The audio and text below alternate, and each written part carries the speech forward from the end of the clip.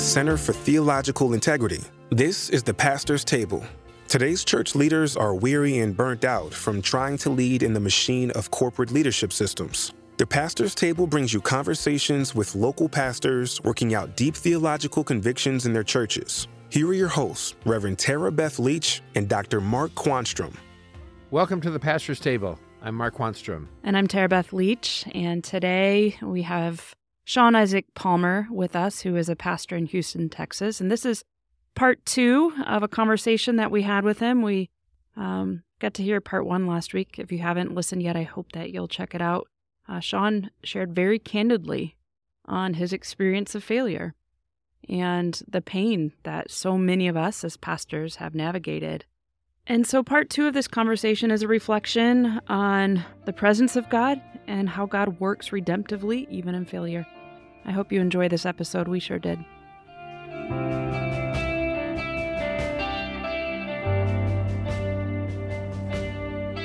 Yeah, so I go to California. We were a misfit from the word go.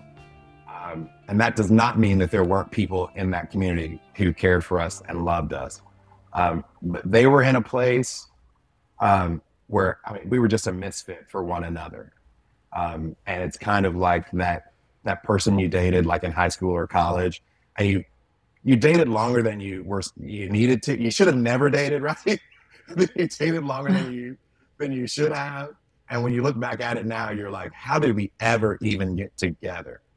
But yeah, I don't blame them for and I write about this in Unarmed Empire. And part of my commitments is to try to honor people in the stories, even when I feel like that I'm the one that's been traumatized. I write about this in Unarmed Empire, trying to understand what they understood about me. And I think that journey for me, like with Redwood Church in Redwood City, I might spend the rest of my life truly trying to understand what all happened there and what could have been done differently. Like I came in probably with too highly exalted opinion of myself, and I'm willing to own that. But they came in with too low opinion of me, and they had some expectations that I don't think were necessarily fair or right. And as my friend Brian McLaren says, sometimes church folks are just mean. And we just had a lot of that. It's just like, that's just mean. And there's no other reason for it. So you were pastor of that church for how many years? For 3 years. So for 3 years. Left Houston after being dismissed, go to Redwood, and you're there for 3 years. And from the get-go, you realize we're not on the same page. Pastor and people are not on the same page. Right. And what were those 3 years like?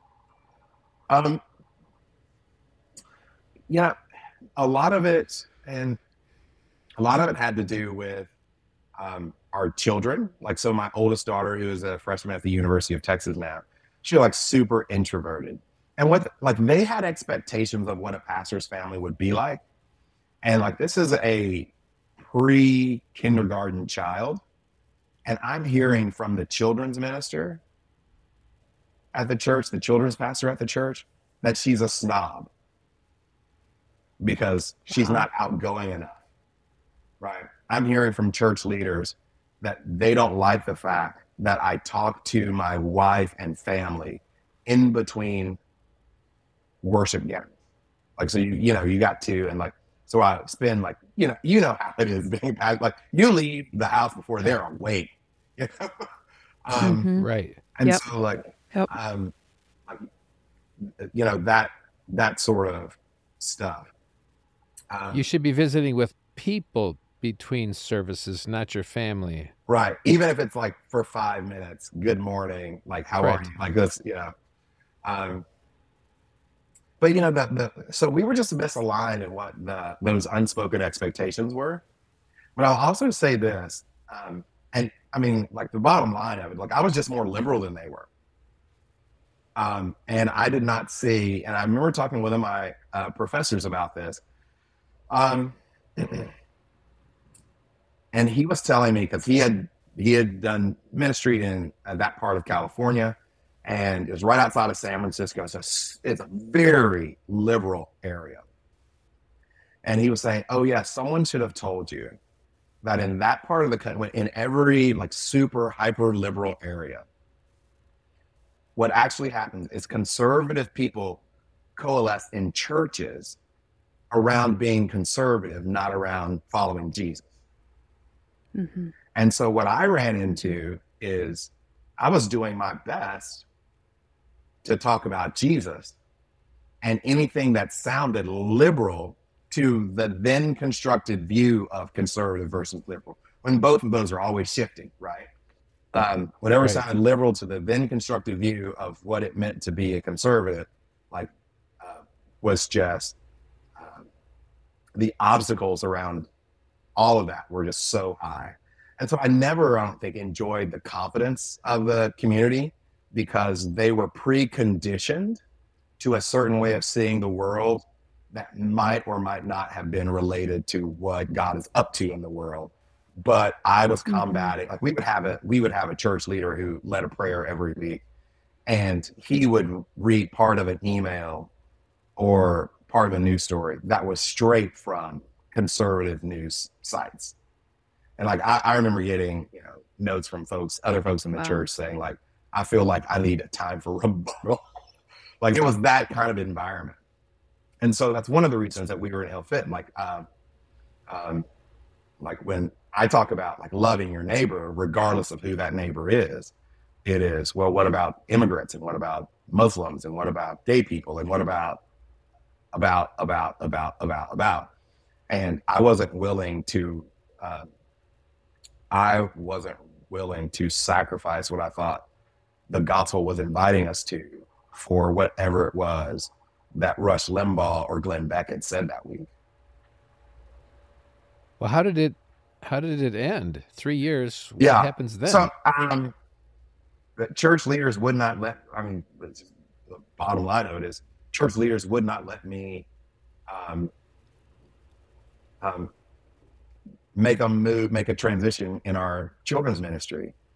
And I've got a children's pastor who is like gossiping about my family, calling my daughter, not just to me, but to other people, a snob and an elitist and all of these sorts of things. And so I did, I kind of went back to square one. I talked to the person who was my youth pastor, who was so pivotal in me going into ministry. And, he told me, I think if lay leaders in the church aren't going to protect your family, I'd have to think really hard about whether or not I'd want to stay there. Mm-hmm. And like that was the decision. Wow. Did you elect to leave? I did. To another church? Yeah, and so there was a church that we had known of because it was not far from where my mother-in-law lived at the time, and my father-in-law had passed away. And we felt very isolated, and we was like, you know what, we can go do this. And it was really my last, it was one of those, having been fired, having this disastrous tenure in California. So I'm looking at the last 7 years of my ministry career have gone from high expectations to the pit of despair, right? And it was it was a small church. They were trying to kind of reignite who they were. They were close to my mother-in-law, so the girls could be close to grandma. My wife could be close to her mom, who was single at the time and getting close to retirement. And it was one of those things, I literally said, if this doesn't work out, then I'm done. I'm going to go sell insurance or shoes or something like that. And less than half the money that we were making in California. And I drove back from California drove a U-Haul back from California, and I did probably something that no one else should do, which is I made the trip with my spiritual director. So, and he loves baseball. He was a big San Francisco Giants fan. He's like, I'll drive with you if we can stop for 2 days in Phoenix for spring training.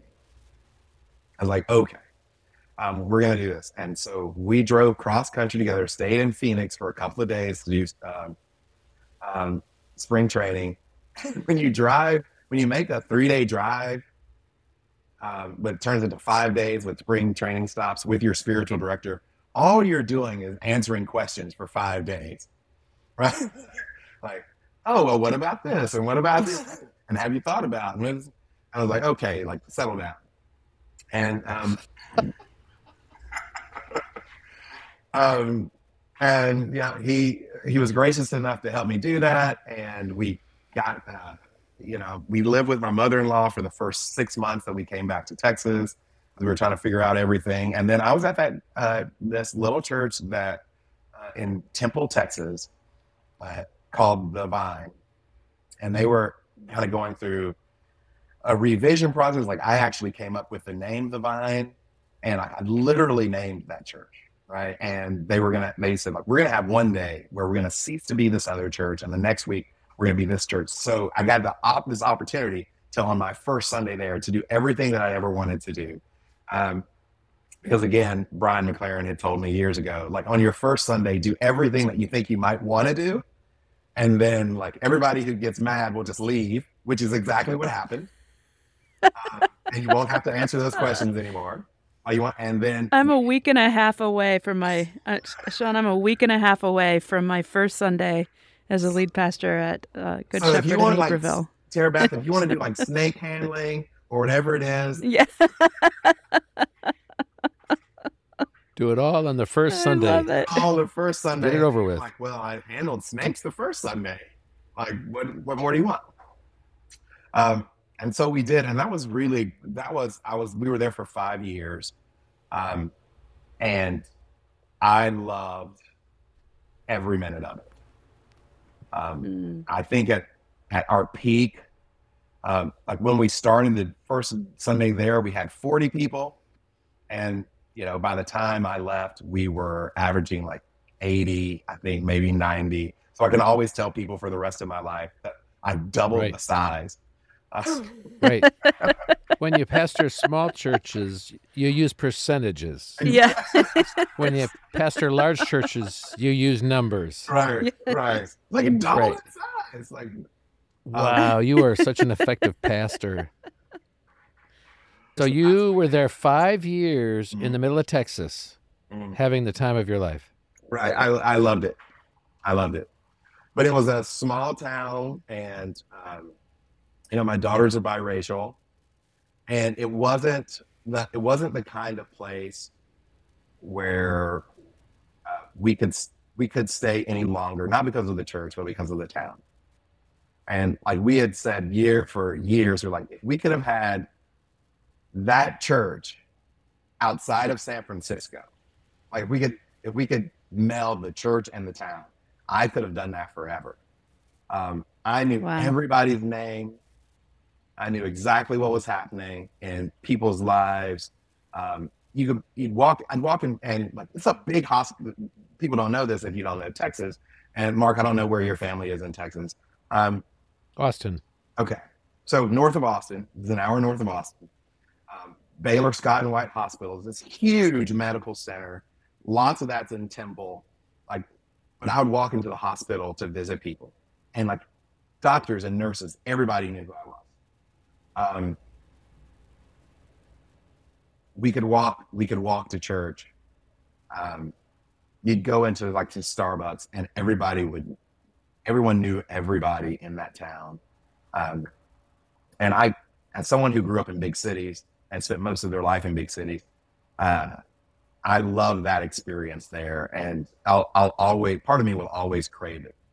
But we did need, for the sake of the family, to transition to Ecclesia, and I'd known Chris C., who's our founding pastor at Ecclesia, a long time. We met when I was like 27, 28, and he was like 30. Ecclesia had just started. So we've known each other for 20 years now. And he had, before we left to California, he tried to get me to join staff at Ecclesia, but it was a much smaller church. And I had 2 kids at home. I had a wife that wasn't working. Like, we just couldn't make it work. And he called me. I got a text message from him on a random Tuesday night. And he said, we got an opportunity to go multi-site. And Ecclesia really is the most accidentally multi-site church in the world. And I don't want to do image mag. I don't want to do image magnification and video sermons. I want live preaching in every venue. Would you consider coming down here to be teaching pastor and work with me? And he said, can you talk? And I thought when he said, can you talk? Like, he was like a regular person, because I'd forgotten what he was like. And most people say can you talk? It's like in 2 or 3 days, like, we'll set something up. But that's never been Chris. So he calls like in 5 minutes, like 5 minutes after, can we talk? Yeah. And like, that set a journey that, and so we've been here since fall of 2017. I've been serving as teaching pastor. We had 2 campuses when I started. We have 3 now. Every single one of them has been given to us. There was no strategy. Like, people call me all the time. They're like, what's your multi-site strategy? And I was like, we have literally answered the phone. And people say, we've got this property, like, our church is faltering. Like, we'd love for you to see if you guys can do something, and can we make something work? Wow. So what's your takeaway from your journey so far? This is not, I appreciate you're saying we have no strategy at Ecclesia. It occurs to me that most pastors who write how-to books write it after the fact, and very few write it before the fact. And I think most of the time, well, I don't know, I'll speak for myself, we're kind of surprised that there's fruit from our ministry, and we only become wise after we discover what the Lord has done through us. Mm. This must be how you do it, because this is how it happened here. So appreciate your candor regarding not having visionary strategy, and are basically responding to the Lord's movement in your church. But what's your takeaway from your service and ministry so far? Yeah, I appreciate that question, because for me, it has always felt like simply doing the next right thing. And there's always a place for strategy and for planning. Right. But there is also a place for serendipity and openness. So if there's nothing that's happened, if you look at vocational ministry, if you were to take it as a career, right? Go ahead. There's very little that's happened to me that I planned for. Right. And I've always felt my job, like, one of the things I like about my life is just staying curious and being open. Like, I don't like to be pigeonholed. Like, I had a good friend of mine ask me, he's like, okay, Sean, like, you do preaching coaching and you do Enneagram writing and training. You are a sommelier. You preach for a living. You write. You coach. Right. And he started listing all these things. And his point was, like, shouldn't you focus? Right. And that has just never been me. Like, for me, it's always been like to follow my own fascinations. And if I get interested in something, just like to dive into that interest. Like, one of the things I'm working on now is to say if I can create a television show. So I've talked to people who like working in, because I'm just fascinated with it. And I think the lesson for me in church has always been like, Robert Brown Taylor says, if there's no aha for the preacher, there's no aha for the hearer. And so to stay open to whatever happens, or what you're fascinated with, or what you find interesting.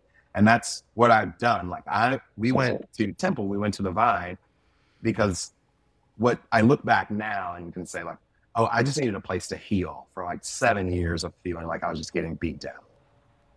And those people gave that to me. Like, I will always be a tremendous gift. When we came to Ecclesia, because it was like God saying, okay, enough resting and healing. Now you need a challenge. And so I don't know what the next thing is, but like just to follow those promptings, my wife and I, this is really something she said maybe 15, 17 years ago, like never deny a prompting to do a good thing. Right. Mm-hmm. So you get prompted to do a good thing. It's like, oh, they wouldn't be interested. Like, even if it's like sending cookies to a friend, right? Oh, that would be silly. They wouldn't be interested. They're on a diet. Like, we don't have the money. Like, if you get the prompting to do a good thing, just to do it and then see what happens. And that's kind of been our, tack, like to stay open and do what we feel like the next right thing. So you're just doing what's in front of you. I think so. I think he's, and faithfully showing up. I mean, faithfully being present to what the Spirit is saying. And those wildly unexpected moments and opportunities, you're faithfully putting one foot in front of the other. And what I love about that is it's not, you've had moments of what the world might call success. You've spoken at conferences, Sean. You've written some books. People kind of know you. And what sticks out to me is you've never pursued success at the expense of faithfulness. You pastored in pretty unknown, unseen, unnoticed places for many years, but you did it because you felt like that was the next faithful thing to do. Well, I hope so. And it was really great. My father-in-law was also a pastor. And he liked to go on these long drives. And he was ahead of his time. It's kind of one of those people like, if he would be, he would be at all of the conferences and writing all of the books if he had been born 50 years later than he was born. Because stuff that he was saying when I was 20, folks are making whole books and, teaching courses on now. And I remember on one of our long drives, this was before Rochelle and I got married, and he was just talking about ministry because, I was going into it. And he said, I never wanted to play the game. And I took that to heart to like, there is a way to do this. Where I could sit down with any 25-year-old pastor right now, and I could say, okay, here are the chess moves you need to make to build a speaking career and a writing career. Like where you are writing for magazines, you're writing books, you're speaking at conferences. Like there's actually a roadmap, but that's the game. And so pastors have to make a deliberate decision to not be that person. Because when you are gifted, I would say this about you, Tara Beth, like I knew who you were before you were done with school because Scott McKnight would talk to me about you, right? And so like you are like the prototypical person who could, if you had chosen to, come out of school and like go that route. And so the thing is, like, when I see a young, talented pastor, I want to say two things. I want to say, like, God bless you. You are so talented. I hope God breaks your heart. Because if I would be if things had worked out differently and I had gotten a job at 29 that I really wanted instead of fired by that same place, I would be a very different person. And so I look back at that now and thank God for it, because I needed like 7 years of just heartbreak to realize like who I was, what was important, to actually form character. But it takes, at least for me, it took God breaking my heart. And so Suzanne Seville, who was my primary Enneagram teacher early on, I was talking with Suzanne. We were at dinner, I think, in Dallas, or she might have been here in Houston. And she tells me, she goes, the best thing about you and the Enneagram is that as a 3, you found the Enneagram after failure, and it wouldn't have meant anything to you before failure. Wow. Wow. So I don't know, like, I appreciate that so much. And I think some of our listeners who have lived some life and have lived some ministry will feel a lot of freedom in your words, because sometimes those seasons of failure and wilderness, it as you said, many pastors walk away and leave ministry. And we internalize that for far too long than we should, that we are failures and that we should have never been pastoring and that we aren't good pastors, and then shame really starts to creep in. And I know so much is just resonating with me, Sean. I was actually reflecting it this morning on my walk as I was praying and reflecting on the season that God has taken me on. This last Sunday, a congregation in Naperville, Illinois, just voted to affirm my call to be their new lead pastor with an incredible response. It was 98% vote of affirmation. And I share that because it stands in stark contrast to my experience in Pasadena. In one of our earliest episodes, I shared some of my story, and I've shared it other places too, about how polarizing, how hard and painful my time in Pasadena was. And this vote really kicked something up in me, because upon going there, the vote of affirmation for me was 80%. And I remember I talked to a female pastor who'd been a mentor for me for a long time. And she was, highly respected. She had a lot of life and years on her in ministry. And she said to me, 80% is great for a woman. She said, a lot of women will take churches with being voted on at 69%, 70%. So 80% is incredible, Terabeth. You got to go. Even though I knew that my male counterparts were going in with percentages of 90 to 98%. And so I've just always internalized that I'm just, for the rest of my life as a pastor, am going to experience that kind of pain. And so, the last handful of years since my time in Pasadena, those years of watching bleed out, both me spiritually as a pastor and also watching a church bleed out as people were leaving, and then me coming back to Illinois, still bleeding out. Spending 2.5 years of reflecting and trying to make sense of what happened in Pasadena while caring for my father, who was dying. And now all of a sudden, to close out this chapter of going in at a vote of 80%, the church bleeding out, me experiencing pain, tasting failure in every sense. And now all of a sudden, God surprises me, just shocks me.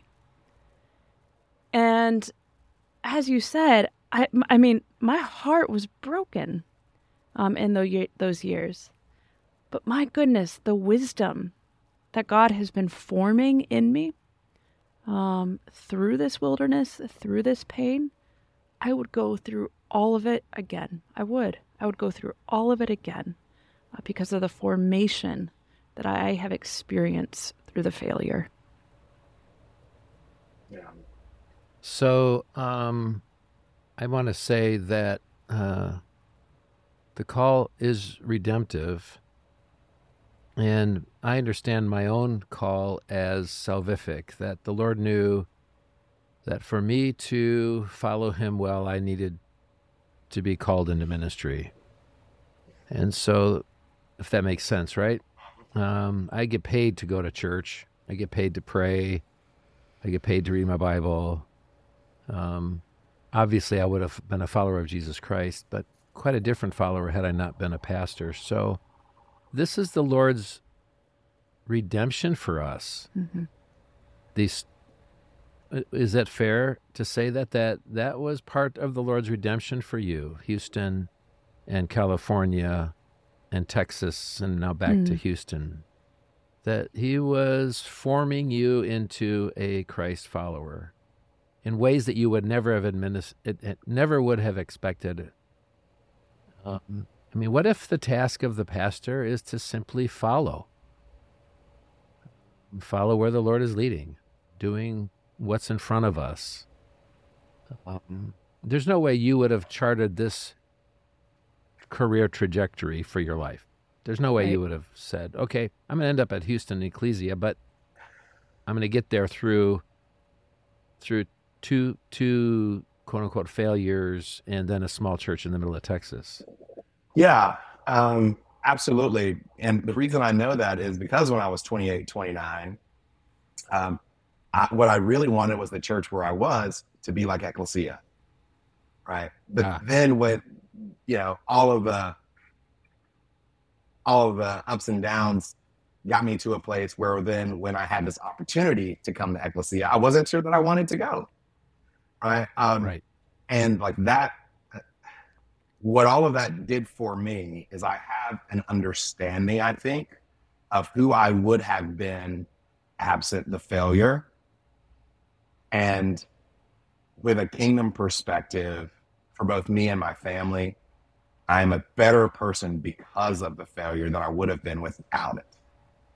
And there are so many things that I regret. Like I deeply regret that we moved our girls that many times.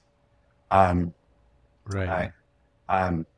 Like I will, like there's a part of me that will go to my grave sad about that. Like there are things that I did. Go ahead. I'm sorry. Yeah, go ahead. So pastors who are in the middle of it, who haven't seen an outcome yet, right? Who are wondering what their future is and whether or not they can do this another month or 2 months or a year, right? Maybe this is the Lord working out their salvation right where they are. And what he expects from us is simply to follow, simply to be faithful, do what's in front of us. Let the big questions be answered later. And I think it's important. I mean, one of the things that's always been important for me is like the reality that like the faithful version of me is more important than the staying in ministry version of me. Right. And so I don't want to ever push anyone toward the exit. But I would rather be faithful outside of ministry than faithless inside of ministry. Yes. Yeah, this isn't a generic call for pastors to stay in ministry. Right. No, this is just a perspective regarding why they may be where they are. And that's so, it's for me, it's like, it's all like, it's just not the end. So I had a good friend who was considering leaving ministry 2 years ago. Great church situation for most of the 10 years that he had been there. But because of COVID and some other things, the last few years have been particularly difficult. And like he and his wife both have lots of skills that they could earn money, they can earn a living doing other things. And she just turned to him and said, like, I don't want this to be the end of our ministry story. So one of the keys for us, for everybody, whether you're in ministry or not, is this idea, like whatever you're going through right now, the place you're going, like one day, this will only be a story that you tell. Like this will be a story that you tell. And knowing that going in, like what story do I want to tell? And if you know that it's going to be a story that you want to tell, you can begin to choose your outlook and behavior, your orientation to the people around you. And sometimes that story is Like I can't be around people who do not treat me with the fullness of the image of God that is within me. So I have to move on. Mm-hmm. Or that I'm just so depleted from doing this that it's not worth it to me and my family. So I've got to make a transition. But the more deliberative you can be, and there are a couple of things, like, you mentioned that email before, like my friend, John Allen Turner, who's coached preachers for years, and he and I worked together coaching pastors. Like one of our cardinal rules is never quit on a Monday, like regardless, Right. like never quit on a Monday. But you do have to take into account like what this is costing you, and whether or not something is seasonal. When was the last time you were on a sabbatical? What are your modalities in your life for community and support, for self-care, all of that? Do you have a community of discernment around your own call and vocation? Like one of the things that I've moved to recently, because I will say yes to everything, is that I'm probably not the best judge of whether I can go and speak or be a part of this event someplace. I need some people to help me figure that out. And my wife and my mother and some other people in my life have no problem saying no for me. Right? And so like, there are so many things. Sometimes we stay when we should go, and sometimes we go when we should stay. And figuring all of that out takes real effort, community, and lots of listening. Perfect. Yeah. Wow, Sean, thank you so much for your reflections that I think will resonate with so many pastors and hopefully find freedom and receive grace and be more gracious and kind to themselves for wherever they are. This has been a wonderful conversation. And thank you so much for listening to the Pastor's Table. This conversation has blessed you. We hope that you would share it with a friend or visit us at thepastorstable.com and join the conversation. We love hearing from you. We love hearing your questions and your notes to us as it helps shape our conversation. And so, friends, may God bless you as you continue on in the gifts and the grace of ministry that only the Spirit can provide.